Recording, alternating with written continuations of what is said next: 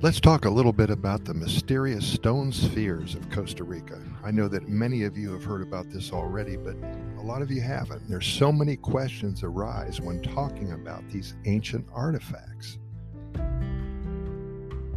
What do you think these represent? Why were they made? How were they made? The stone spheres of Costa Rica are an assortment of over 275 petrospheres on the Dique Delta on the Isla de Caño. They are also known as bolas de piedra, stone balls. The spheres are commonly attributed to the extinct Dique culture, and they are at times referred to as the Dique spheres, of course. We'll try to sort out some questions for you in the next few minutes, and even researching this story, I did not find very much solid information on this subject. Everything seems to be theory or conjecture.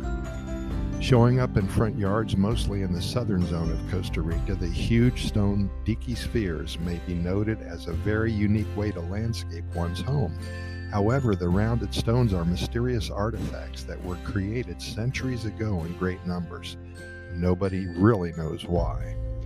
Over 90 years ago, around 1930, many workers from the United Fruit Company clearing land in the Dique Valley of Costa Rica began unearthing large numbers of these almost perfectly round stone spheres. The largest of these apparently man-made balls of stone. The largest is over 7 feet in diameter and weighs well over 25,000 pounds. No one is exactly sure when or how they were made or for what reason, but some say that they were most likely made by reducing round boulders to a spherical shape through a combination of controlled fracturing and grinding. They were likely the product of a past civilization that lived here over 1,400 years ago. As of this year, 2022, most all of the spheres have been removed from their original locations.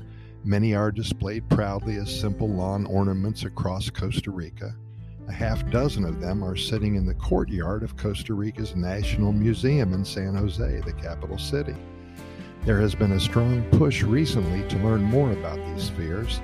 Some texts on the subject associate the spheres with the lost continent Atlantis, which may have sunk below the surface of the water in the area where the Caribbean Sea is today, or even attribute their existence to extraterrestrial visitors. This theory makes for very good debate on this subject, to say the least. The history of the southwestern zone of Costa Rica is steeped in mystery, and at one time this biologically intense place was a part of the ocean floor. However, as the volcanoes continued to erupt and the tectonic plates collided, an unbroken land bridge between North and South America formed, and the Osa Peninsula rose violently above the surface of the water. The land bridge between the great continents is in large part responsible for the incredibly high biodiversity found in this area. You had animals carrying plants and seeds with them from North and South America, going both north and south, and they converged in the honey hole we call Costa Rica. Humans have lived in this area since as far back as 6000 BC. Many indigenous groups like the Cherokee and the Barucas hunted in the lush rainforest of the peninsula. Did they have something to do with the creation of these big stone balls? Well, nobody knows for sure. Some 20 years after Christopher Columbus landed on the beach near Limon around 1522, explorer Gil Gonzalez Davila met a local tribal chief named Osa, hence the current name of the peninsula, Osa Peninsula. In 1569,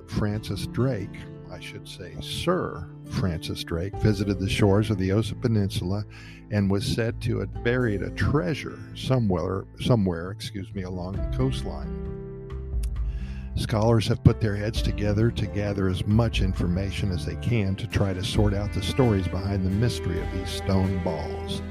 They have studied the journeys of Gil Gonzalez Davila and Sir Francis Drake to see perhaps if they had anything to do with them. You know what? Nobody knows.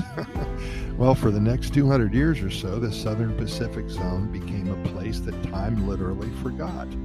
Then around the turn of the 18th century, a Spanish naturalist named Fernandez de Oviedo, who was visiting the region, was really impressed with the biodiversity of flora and fauna.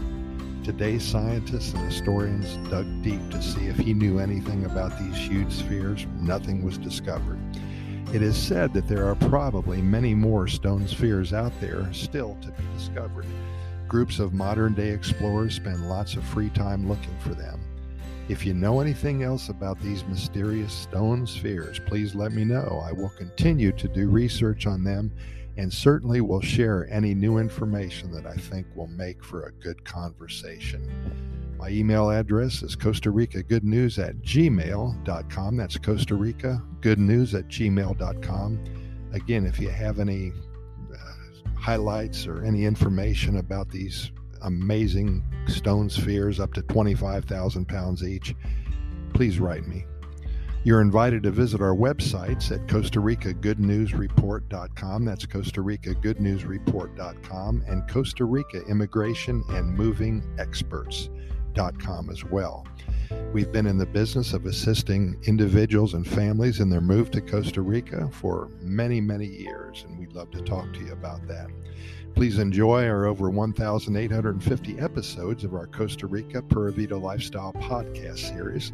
We're found on all major podcast venues: iHeartRadio, Spotify, Apple, Google Podcasts, Radio FM Anchor, and so many more.